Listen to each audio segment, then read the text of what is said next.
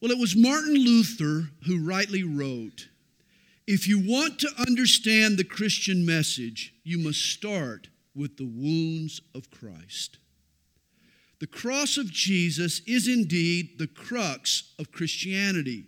In fact, this term crux, we use it so often, it's actually from the word crucifixion. And outside of the four gospel accounts, the Christian gospels, there is no clearer account of Messiah's crucifixion than here in Isaiah chapter 53. Realize that the Hebrew prophet Isaiah was writing 700 years in advance of Calvary. That's 200 years before crucifixion was even invented by the Persians. That's 500 years before it was employed by Rome. And yet Isaiah paints an amazingly vivid and detailed prophetic account of all that Jesus would endure to take away our sin. To read this chapter with a dry eye is an indication of a cold heart. Isaiah 53 is some emotional footage. In fact, this passage from the Jewish scriptures is so obviously Christian in its message that later unbelieving Jews conspired to eliminate it from their Bibles. Ashkenazi or European Jews actually omitted chapter 53 from their editions of Isaiah. Sephardic or Oriental Jews retained it, but they tried to explain it away by relating it to the nation Israel rather than to a personal Messiah. And yet God refuses to let his people ignore Isaiah's testimony. For today, in the Givat Ram neighborhood there in Jerusalem, at the very heart of the city and the modern state, right across the street from the Israeli Knesset, their parliament building, there is a unique structure known as the Shrine of the Book. It stands as part of the Israeli Museum. Its white dome is shaped like a lid on an ancient ceramic jar. 2/3 of the building is below ground. And the Shrine of the Book holds probably the most important archaeological discovery of all time, the Dead Sea Scrolls, and in particularly the Isaiah Scroll. On display at the Shrine of the Book is the oldest Old Testament manuscript in our possession, a complete copy, an intact copy of the prophecy of Isaiah dating back to 200 BC. It's proof that the Bible we read today has been passed down to us faithfully and reliably for at least the last 2,000 years. And right there in the middle of the Isaiah scroll, you will find chapter 53. It's there for the world to see and to read and to study. And today you even have access to it online. Go home and Google it and look it up. At the heart of the city of Jerusalem, at the very center of the Jewish nation, God has implanted undeniable biblical evidence that what Jesus did on the cross of Calvary was Yahweh's timeless remedy for the sin of his people. Well, last time we ended in chapter 52, verse 12, and tonight we'll resume in verse 13. Isaiah writes, "Behold, my servant shall deal prudently. He shall be exalted and extolled and be very high." On occasion in Isaiah, God refers to Israel as his servant, but here the subject is not the nation, but a person. Here he uses personal pronouns throughout. God did indeed or intend for Israel to serve him. That was God's original plan. He planned on Israel to be a light to the nations, to take salvation to the Gentiles.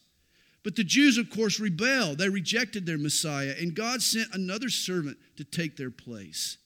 In Isaiah 9, Jesus is called a light to the Gentiles. Jesus succeeded where Israel had failed. And Isaiah says that he'll be exalted and extolled and be very high. The Hebrew word translated extol, it means to lift up. It certainly means that he'll be praised, but it could mean more. Do you remember Numbers chapter 21? The nation had sinned. God had sent a plague.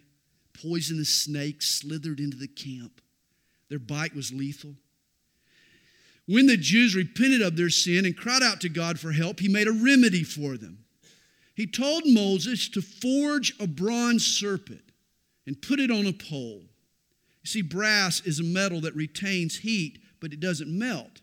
Thus, it was a perfect symbol for God's judgment. For God gets angry, but his anger doesn't consume. The serpent was a symbol of sin. Thus, the bronze serpent spoke of God's judgment against sin. And when Moses lifted up this bronze serpent, and the people looked on it and believed, they were healed of the poisonous venom. And it was Jesus, our Lord, who used this Old Testament story as an analogy in John chapter 3.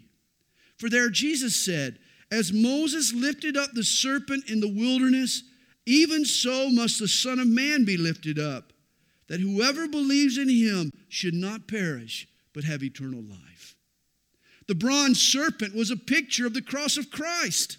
For at the cross, sin was judged. Just before Jesus died, you remember his words? He uttered, "It is finished." The penalty of sin had been paid in full. Now, all that needed to be done for us to be saved is to look on Jesus, on that pole, with the eye of faith, and to believe. In the days of the westward wagon trains, one of the great dangers facing the settlers were the sudden prairie fires that would sweep across the landscape. The fires were impossible to outrun. But it didn't take long for travelers to learn how to combat these fires. They would burn a circle near their camp, and then they would move their camp inside the circle. Since their new camp had already been burned, the wildfire would rage around their circle. But there was nothing in it to catch fire. So as long as they abided in that circle, they were safe. And this is now true for us of Jesus. In him, sin has already been judged. Thus, if we stay in Christ, there's nothing for God to judge in us. We have been forgiven. By faith in Christ, we are safe and we are saved. And then he says, verse 14, "Just as many were astonished at you, so his visage was marred more than any man, and his form more than the sons of men." Now, the King James translators, they were good and godly men. They were devoted to the inerrancy of Scripture. But on occasion, they softened the text to cater to more refined sensibilities. And here's a good example. Hebrew scholars Keil and Delitzsch, they actually translate verse 14 a little more harshly. They put it, "Just as many were astonished at thee, so disfigured, his appearance was not human, and his form not like that of the children of men." It seems that before and on the cross, Jesus was beaten literally beyond recognition. It wasn't just that they couldn't identify him as Jesus, but the onlookers couldn't even pick out human features. The beatings and the tortures that Jesus endured reduced his body to a quivering mass of bloody tissue, like a boxer's face after a 15-round slugfest, or the face of a passenger thrown through a car windshield in a head-on collision. His face and his body were torn and tethered. Hey, if there had been a funeral, it would have been closed casket. As we noted from chapter 50, verse 6, Isaiah says that the Romans literally ripped out his beard. That's a detail that not even the Gospels give us. This might be why some of his disciples were slow to recognize Jesus after his resurrection. You see, not only did Jesus' hands and feet still retain the scars of crucifixion, why wouldn't his face and his brow also retain those scars? It's interesting to me how John sees Jesus. In Revelation chapter 5, verse 6, when he gets to heaven, he sees Jesus, the resurrected Christ, but he still bears those scars. He writes, "A lamb as though it had been slain." That's how he saw Jesus. You know, you and I could be in for a shock one day. We could be in for a real surprise. Our first look into the face of Jesus may just cause us to shudder in horror. We may just see his scars. Reminds me of the little girl whose mom was severely disfigured. As she got older, she hated her mom for the embarrassment that she caused. Friends at school would make fun of her, they'd call her mom a monster, scoff whenever she appeared. One day, though, her mom explained to her the reason for those scars. Very early, years ago, the house had caught on fire, and this mom had raced through the flames in order to save her little girl. Well, from that moment on, this young lady was never again embarrassed by her mother's scars. In fact, they became a source of great pride. You know, our first look into the face of the Savior may shock us. But once we process the meaning of those scars, oh my, they'll become our greatest treasure. They'll become tokens of His grace and reminders of His love for us. And so shall He sprinkle many nations. Kings shall shut their mouths at Him. For what had not been told them, they shall see. And what they had not heard, they shall consider. There'll be a universal surprise when we look into the face of Jesus. No one will be prepared for that initial look. Kings shall shut their mouths at Him. People will be surprised. And notice here, Jesus will sprinkle many nations. You remember when Israel accepted the old covenant, Moses sprinkled the people with the sacrificial blood. This is also what Jesus does when we embrace the new covenant. Hebrews 10 verse 22 tells us that Christ sprinkles us and cleanses our evil conscience. Moses sprinkled only the Jews, but here the sprinkling of Jesus covers many nations. How cool is that? And then chapter 53, who has believed our report? And to whom has the arm of the Lord been revealed? You know, Psalm 19 verse 1 tells us, the heavens declare the glory of God, and the firmament shows His handiwork. Look into a night sky, gaze at the galaxies and the vast frontiers of space. They show off the glory of God. It's His handiwork, the psalmist says, or quite literally the word means His finger work. In other words, God created all of that you see, the cosmos around us. He created it with one hand. As the old country preacher put it, God created the heavens and earth without half trying. It's true. To us, creation is great and glorious, but you know, to God, creation is mundane work. The placement of the stars, the fashioning of the universe is a small task to the Almighty.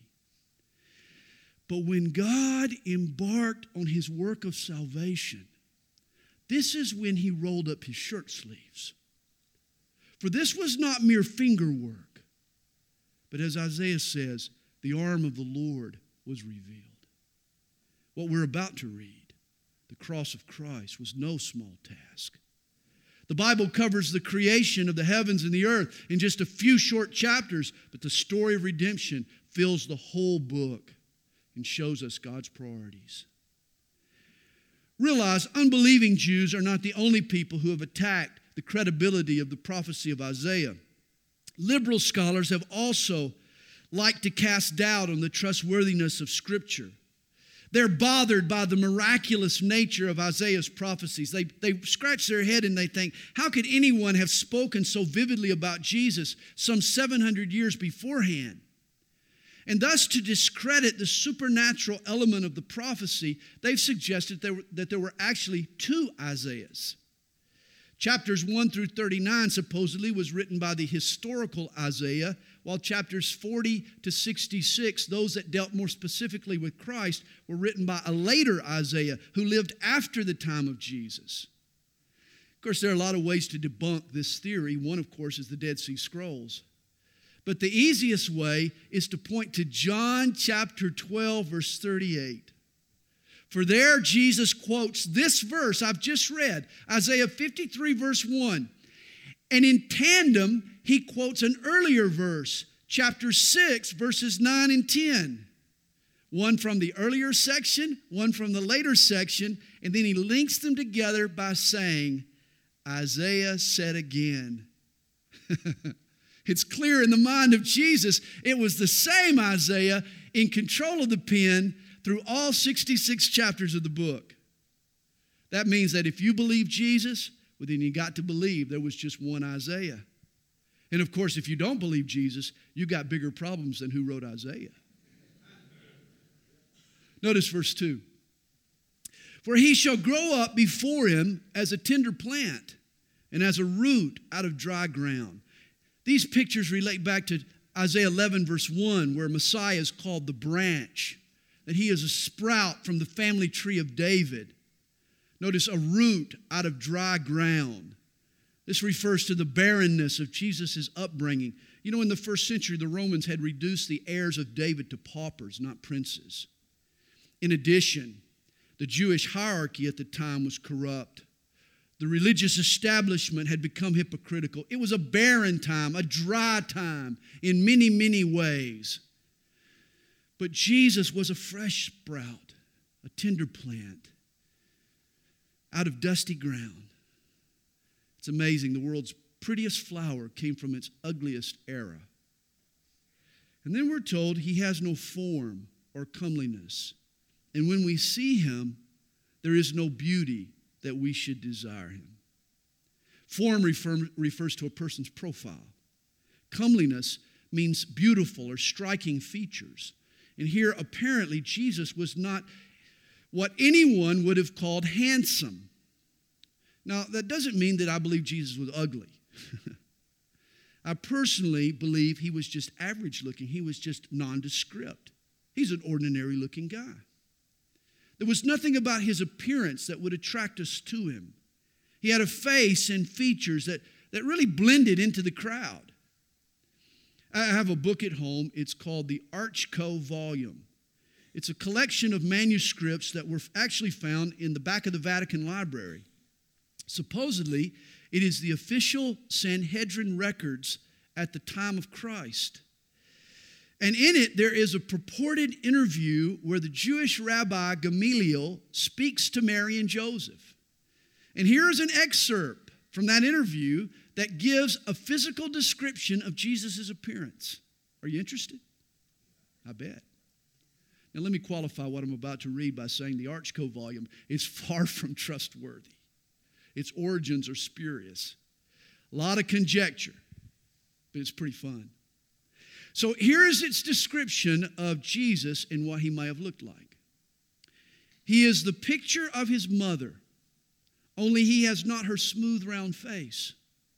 His hair is a little more golden than hers, though it is as much from sunburn as anything else. He is tall, and his shoulders are a little drooped. His visage is thin and of a swarthy, that is a dark, dusky kind of complexion, though this is from exposure. His eyes are large and a soft blue and rather dull and heavy. The lashes are long and his eyebrows very large. His nose is that of a Jew. In fact, he reminds me of an old-fashioned Jew in every sense of the word. And it's that last line that fits with Isaiah's prophecy. An old-fashioned Jew. Jesus was an ordinary, an average-looking guy. Now, a more biblical portrait of the appearance of Jesus is found in the analogy of the Old Testament tabernacle. You remember that the book of Hebrews tells us that every feature of that tabernacle speaks to us of Jesus. And you remember its structure. Its core structure was made out of cedar and gold and linen, beautiful things. But it was overlaid with badger skins, dark, ugly leather. And thus, when you approached the tabernacle from a distance, there was nothing about its appearance that would attract you or impress you. It was only from the inside of the tabernacle that you could see the cedar and the gold and the linen, and you could admire its beauty and its glory. And wasn't this the case with Jesus? From the outside, he was just a common man. There was nothing spectacular about his visage, Isaiah says. But when you watched his character, when you heard the truth that this man spoke, your attitude changed. This man is something glorious. This is something wonderful here. And you know, the same is true with Christianity. It's foolish until you meet Christ. It's once you discover Jesus, his love, his grace, his truth, his beauty, that's when your heart becomes locked to it forever. Verse 3 tells us more about Jesus. He is despised and rejected by men, a man of sorrows and acquainted with grief. And we hid, as it were, our faces from him. He was despised, and we did not esteem him. John 1, verse 11 picks up on this theme. He came to his own, and his own did not receive him. Jesus was rejected by the people he'd come to save. He was rejected by the Jews. You remember first century Jews, they were looking for political liberation. But Jesus forced them to look inward at the corruption of their own hearts. It was spiritual freedom that they needed. He desired to forgive. He desired to set them free spiritually. But they grieved him, did they not? Over and over they grieved him by their reactions to him. You remember, it came to a climax in Matthew chapter 24 when from on top of the Mount of Olives, looking out over the city, Jesus, he cried out and he said, how often I wanted to gather you together as a hen gathers her chicks under her wings, but you were not willing. I don't think he was just thinking about his earthly ministry when he said that, but the eons passed. From his perch in heaven, how often he had desired to bring the people to him, but they were not willing. He agonized over the rebelliousness of his people. Jesus came into the world. He was born day one, a man of sorrows. From the outset, he was a stranger in a strange land. He felt resistance and hostility from his first day on the planet. The prophet Haggai referred to the Messiah as the desire of all the nations. And yet his very own people did not esteem him. We're told, surely he has borne our griefs and carried our sorrows, yet we esteemed him stricken, smitten by God, and afflicted. And here's the most stunning phrase in a chapter full of stunning phrases. He was smitten by God. The Jews hit him, we know that. He was beaten by the Romans, that's well documented. But notice these words, smitten by God. The Father in heaven struck his only Son. Was this divine child abuse? Yet on the cross, God vented his anger toward your sin and my sin, onto his only Son, Jesus. Jesus stood in our place as punishment for our sin. It was all necessary according to divine justice. You know, often we sing that song, I really like it, I'm accepted because he was forsaken. You remember that song? Well, that's great theology. The law said, cursed is everyone who hangs on a tree. Jesus hanging on that Roman cross was a sign that he had been rejected by God so that you and I could be forgiven and accepted. Verse 5 continues, but he was wounded for our transgressions. He was bruised for our iniquities. The chastisement for our peace was upon him, and by his stripes we are healed. Notice the words that Isaiah uses. Wounded. He was wounded for our transgressions. Wounded means pierced or perforated. You know, Jesus' body was actually punctured in 7 places. In his brow, from the crown of thorns. On his back, from the scourging. In his hands and in his feet, from the nails. And then in his side, from the Roman spear. You know, in Scripture, the number 7 is the number of completion. Thus, even his scars, his 7 scars, prove that our sin was paid in full. That all that needed to be done had been done for us to be saved on the cross of Jesus Christ. And then notice this word bruised. It means beaten to pieces. You remember the Jews, they struck his face with the palm of their hands. His chastisement was the formal scourging. The Romans used a leather strap embedded with bits of metal or ivory or bone.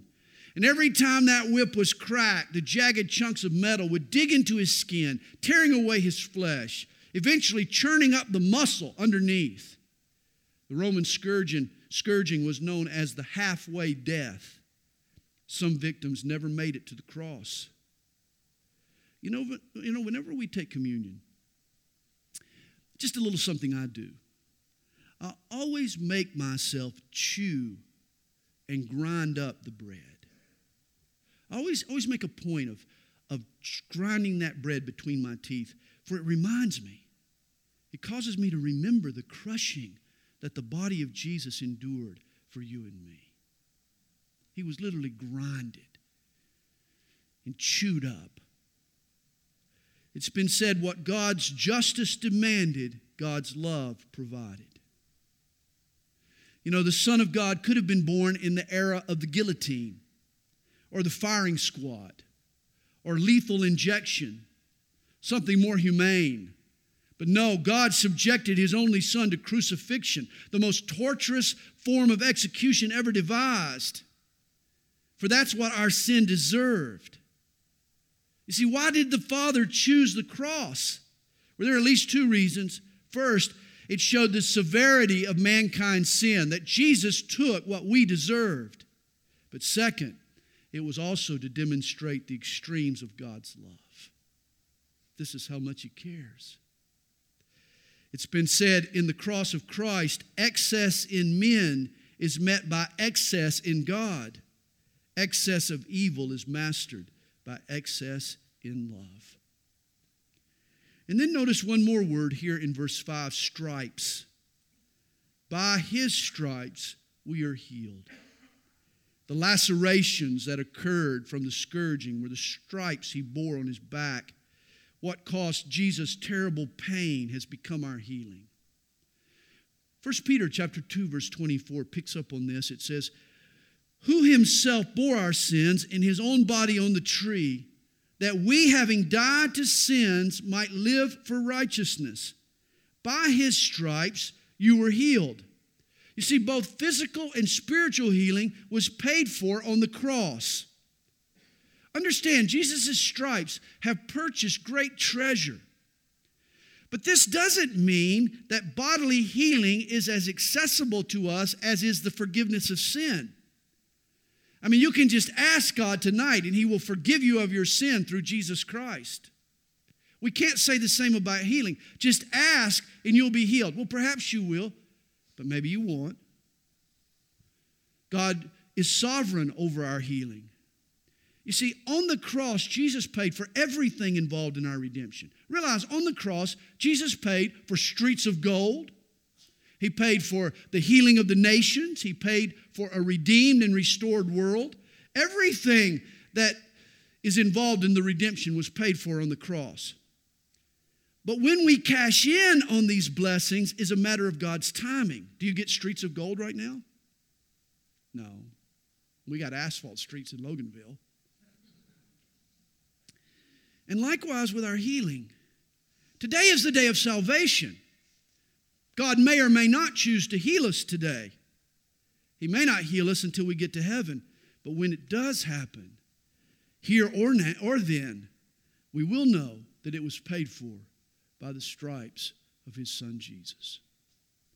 And then verse 6 tells us, all we like sheep have gone astray.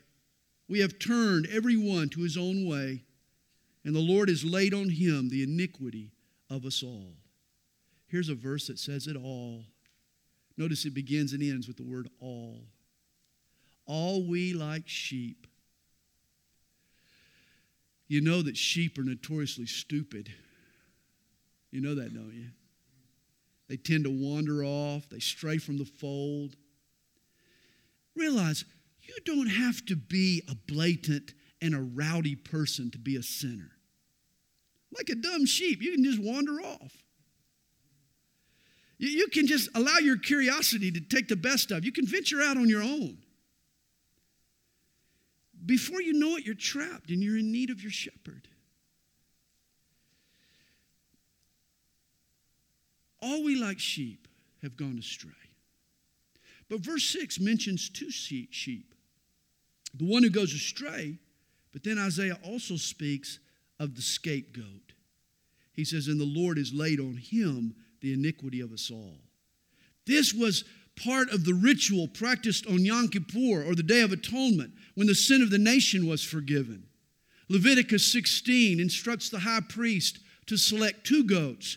One is to be offered as a sacrifice, but the other is to be taken out to the edge of the camp, on the border of the wilderness. The priest would then lay his hands on the head of that lamb, and he would confess the sins of the people. And then they would turn that goat loose to wander off into the desert. And they would see their sin literally walking away from them, being taken from them, from the camp. He was called the scapegoat. Today we use that word, don't we? It's a cliche. It's the person who takes the blame. That's the scapegoat. But this is what Jesus did for us. He took the blame for our sin, and he paid its price. This is what we mean when we talk about the vicarious or the substitutionary atonement of Christ. Our sin was laid on Jesus. He died in our place. He became our proxy. As the poet writes, upon a life I have not lived, upon a death I have not died. Another's life, another's death. I stake my whole eternity. This is what we've done on Jesus. This is our salvation. And then verse 7.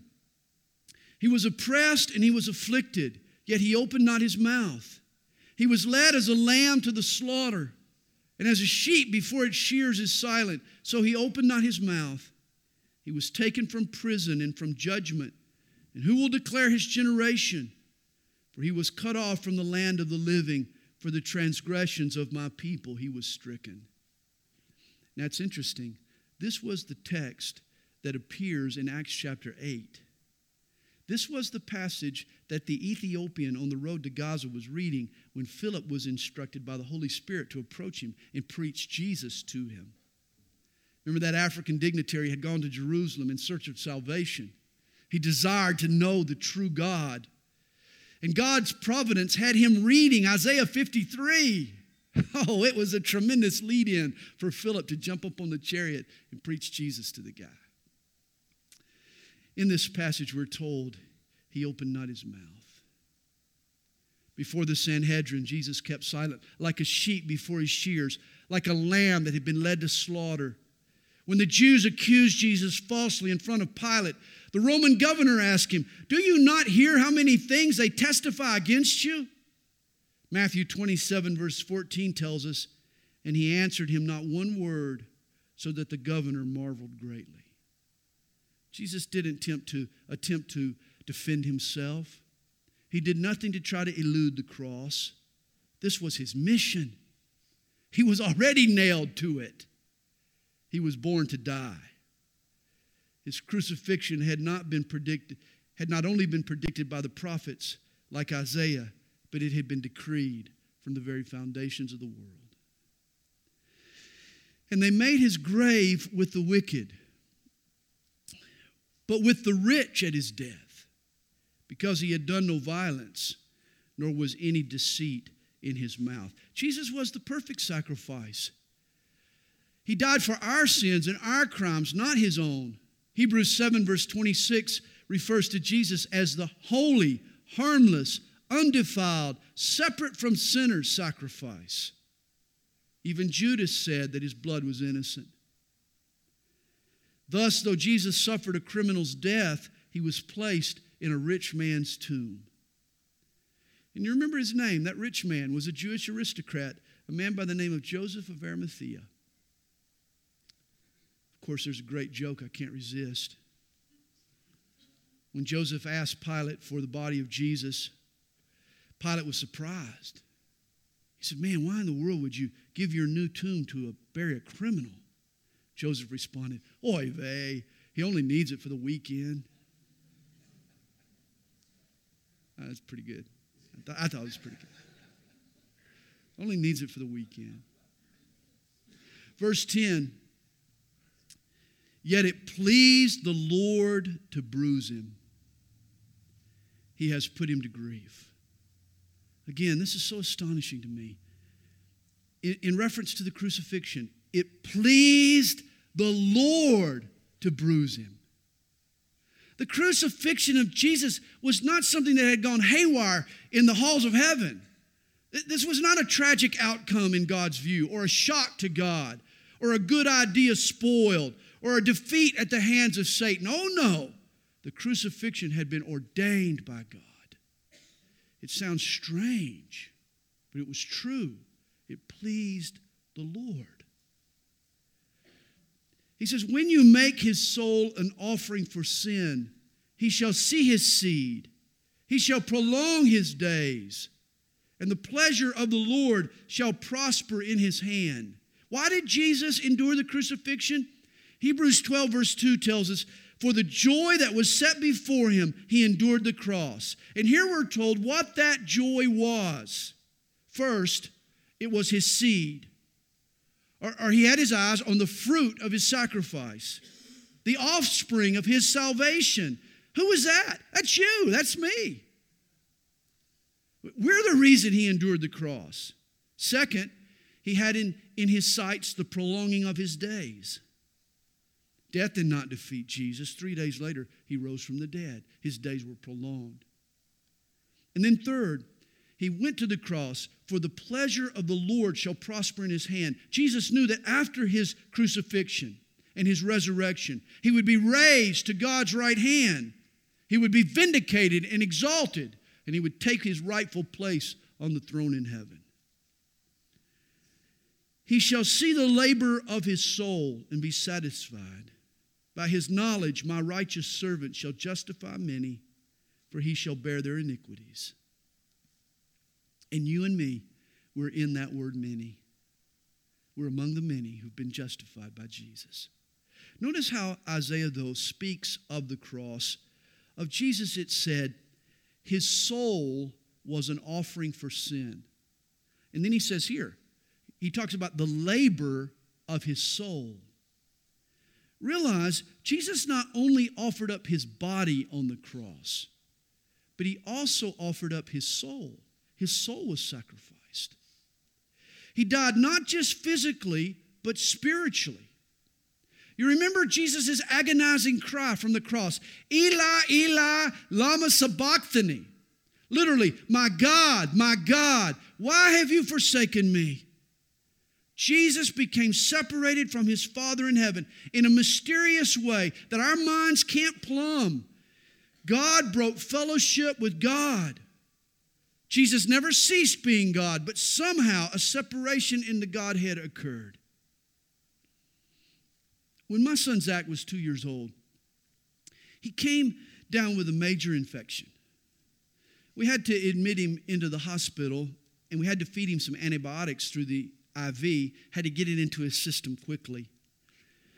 And just before they installed the tube, the nurse told me that I should go back down to the room and wait until they were done. It'd be easier for me. Well, Kathy knew what was coming. She's a nurse. She complied. But I couldn't leave. I stayed right by the door. I wanted to be right as close as I could to my little buddy. And I'll never forget that moment. Because right inside that door, I was standing out in the hall behind the door, and right inside, Zach was laying down on the bed, 2 years old. He didn't know what was going on. They were just sticking him with pins and needles.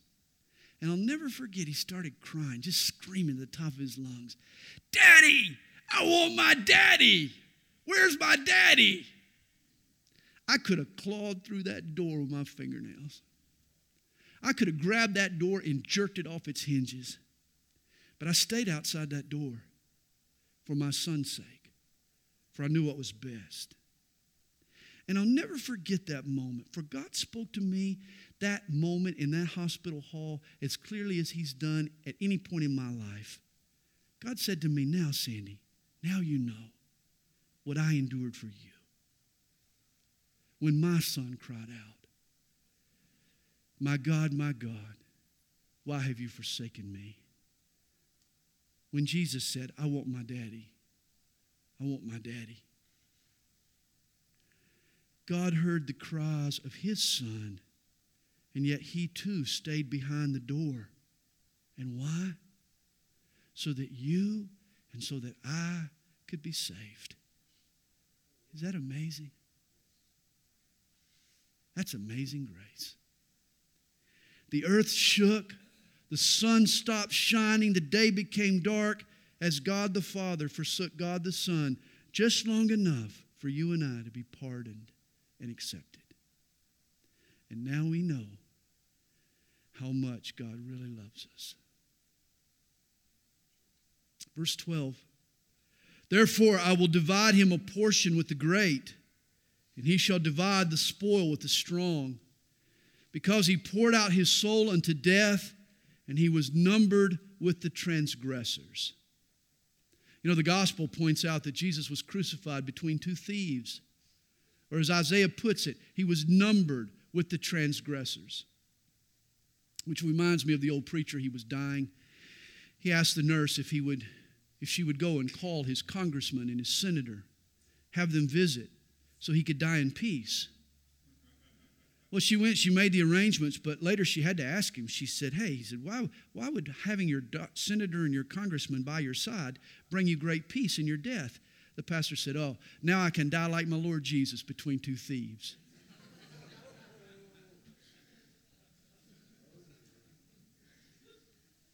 And he bore the sin of many and made intercession for the transgressors. And this is Jesus' ministry today.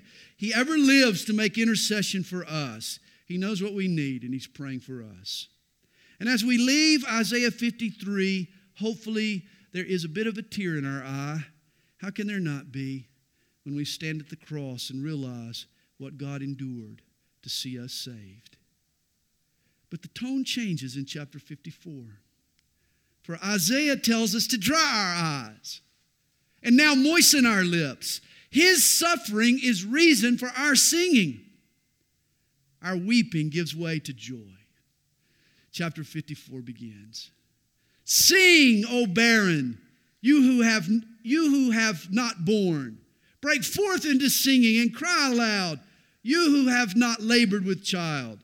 For more are the children of the desolate than the children of the married woman, says the Lord. And those words might sound familiar to you. In Galatians chapter 4, verse 27, Paul quotes this passage, but he gives it an interesting application. He compares God's people to a married woman. Israel in the Old Testament was married to the Old Covenant. They were married to the law of Moses, to the do's and don'ts, to the rules and rituals. While the church is married to a new covenant in Christ. The old covenant required Israel to labor and labor and labor some more. I mean, none of you husbands can relate to this, but imagine having a wife that's always pestering you, always wanting you to do more and more and more and more and more, nagging you constantly. And none of you can relate to that, understand that, but just imagine it for a moment. I mean, this was the old covenant. This was what it was like to be under the old covenant, to be married to this kind of woman. Labor, labor, labor, more and more and more. This was what the old covenant was about. And yet the Jews remained barren to God. She had few followers. No one could sustain this pace. Whereas the church rests in Christ. We've gotten off of this religious treadmill of trying to measure up. We're loved unconditionally. We've admitted our barrenness. We labor not. Yet we have more offspring. We're more fruitful than the Jews ever dreamed. It's because Jesus has done the work for us. The new covenant takes the pressure off of us to perform, and it puts it on Jesus to fulfill his promises as we trust in him. And then we're told, enlarge the place of your tent and let them stretch out the curtains of your dwellings. Do not spare, lengthen your cords and strengthen your stakes. For you shall expand to the right and to the left, and your descendants will inherit the nations and make the desolate cities inhabited. For 1900 years, Israel has been an isolated, barren, dwindling population. Even today, the Jews possess just a fraction of the land that God promised them. And yet one day, when Messiah rules in Israel, she will inherit the nations. He'll rebuild the desolate cities, and Israel will expand its territory. And you know, in a spiritual way, I think this notion also applies to us, the church. For if we trust in the gospel of grace, God will enlarge our tent. He'll strengthen our stakes. Expansion and stability will become our trademarks. And then he says, do not fear, for you will not be ashamed, neither be disgraced. For you will not be put to shame. For you will forget the shame of your youth and will not remember the reproach of your widowhood anymore. Boy, isn't that a great promise? We'll be able to forget the shame of our youth. For your Maker is your husband. The Lord of hosts is his name. And your Redeemer is the Holy One of Israel. He is called the God of the whole earth. You know, the ancient deities, the idols that the people were tempted to worship, they were always local deities. The Baals were the Baal of Phoenicia, or the Baal of this, or the Baal of that. But the one true God, notice this, He is the God of the whole earth. He doesn't just reign over one jurisdiction. All the universe is His footstool. And then notice, your Maker is your husband. What a beautiful thought this is. Your Maker is your husband. Do you understand what this means? That the Creator of the heavens and earth wants an intimate love relationship with the people that He's created. He's our Maker, but He's our husband. He loves us, and He wants that relationship with us. For the Lord has called you like a woman forsaken and grieved in spirit, like a youthful wife when you were refused, says your God. For a mere moment I have forsaken you, but with great mercies I will gather you. With a little wrath I hid my face from you for a moment, but with everlasting kindness I will have mercy on you, says the Lord, your Redeemer. God had forsaken Israel for a mere moment. With a little wrath, He hid His face. Oh, there were times in the Old Testament when Israel needed to be punished for her sin. And whenever a wake-up call was needed, hey, God provided. But it was always for a mere moment. Israel endured a little wrath, lest she be abandoned forever and be forced to endure an eternity full of God's wrath. And this could also be said of the years since 70 A.D., that God has again forsaken Israel for a little while with a little wrath. Why? To turn them back to Him forever. Compared to eternity and to hellfire, even 2,000 years, even 2 millenniums of suffering is viewed as a moment. In 2 Corinthians chapter 4, verse 17, this is how Paul says that we as Christians should view the sufferings of our lives. He says, for our light affliction, which is but for a moment, is working for us a far more exceeding weight of glory. Whenever I read that passage, I think of Paul's, quote, light affliction. 5 times beaten by the Jews, 3 times by the Romans, once stoned, 3 times shipwrecked. That's what he calls a light affliction? I'd say that's a tough day at the office. And yet Paul calls it all light. He even says that it's momentary. Well, compared to eternity, it is. Compared to the glory that one day he'll be rewarded, it is. And it's similar to what God says here in Isaiah. It was a little wrath that lasted for a mere moment. Yet Paul's light affliction produced for him an eternal weight of glory. The eternal reward caused the temporal inconvenience to pale in comparison. And the same is true here in Isaiah. God's people, Israel, were forsaken for a moment, but they will be gathered with great mercies. She tasted a little wrath, but she'll be compensated with everlasting kindness. When God calls us to suffer, we won't lose heart if we can look on it from an eternal perspective. This is a hopeful passage for you and me. For this is like the waters of Noah to me. For as I have sworn that the waters of Noah would no longer cover the earth, so have I sworn that I would not be angry with you, nor rebuke you. After God flooded the world in Noah's day, He set a rainbow in the sky. It was a token of His promise to never flood the earth again. And Isaiah says that God has set this same kind of precedent with Israel, that all of His judgments on Israel will be tempered with mercy, that His plagues are intended to purify, not punish forever. And here's a side note that we glean from these verses. Don't let anyone ever tell you that Noah's flood was a local catastrophe. Notice here, God makes it clear that the flood covered the whole earth. And then verse 10, for the mountains shall depart, and the hills be removed, but my kindness shall not depart from you, nor shall my covenant of peace be removed, says the Lord, who has mercy on you. O you afflicted one, tossed with tempest, and not comforted. Behold, I will lay your stones with colorful gems and lay your foundations with sapphires. I will make your pinnacles of rubies, your gates of crystal, and all your walls of precious stones. All your children shall be taught by the Lord, and great shall be the peace of your children. Notice Israel is referred to as you afflicted one. And yet she sits on a foundation of precious solid stones. She has a covenant of peace with God. He promises that she will never be removed. For a time, the nation is, quote, tossed by a tempest of trouble. But God will remain faithful to Israel. And here's another side note. When the storms have passed, and when Israel is solid on its foundation, I guess we can assume sometime in the kingdom age, the Lord will leave the affairs of state to us. And guess what He'll do? He'll teach the children. Isn't that what it tells us? What a wonderful thought. All your children will be taught by the Lord. Guess who will be in charge of children's ministry in the kingdom age? It'll be Jesus.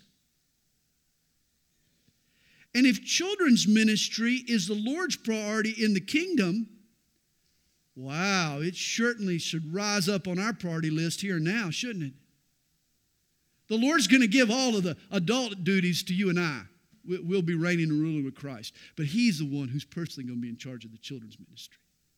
He knows that's the real work. That's the great work. And that means that if you teach Sunday school, then you can know for sure that you're following in the footsteps of your Lord Jesus. And then verse 14 tells us, in righteousness you shall be established. You shall be far from oppression, for you shall not fear, and from terror, for it shall not come near you. Indeed, they shall surely assemble, but not because of me. Whoever assembles against you shall fall for your sake. Behold, I have created the blacksmith who blows the coals in the fire, who brings forth an instrument for his work, and I have created the spoiler to destroy. Again, God is speaking of the age when Jesus will return and reign over Israel. Her enemies will not prosper. God will create weapons for her defense. And no weapon formed against you shall prosper. And every tongue which rises against you in judgment you shall condemn. This is the heritage of the servants of the Lord, and their righteousness is from me, says the Lord. Boy, for Israel today, threatened on every side, this would be a great comfort if the Jews just trusted in their God. But what applies to Israel physically usually has a spiritual parallel to the church, and here is no exception. You remember Jesus' wonderful promise? I will build my church, and the gates of hell will not prevail against it. No weapon formed against us will prosper. No judgment from this world will stick. As God protected Israel in former times, He will also protect us. As He protected Israel in the future, He will also protect us in the present. We can be assured of His defense. And there we have Isaiah chapters 52 through 54.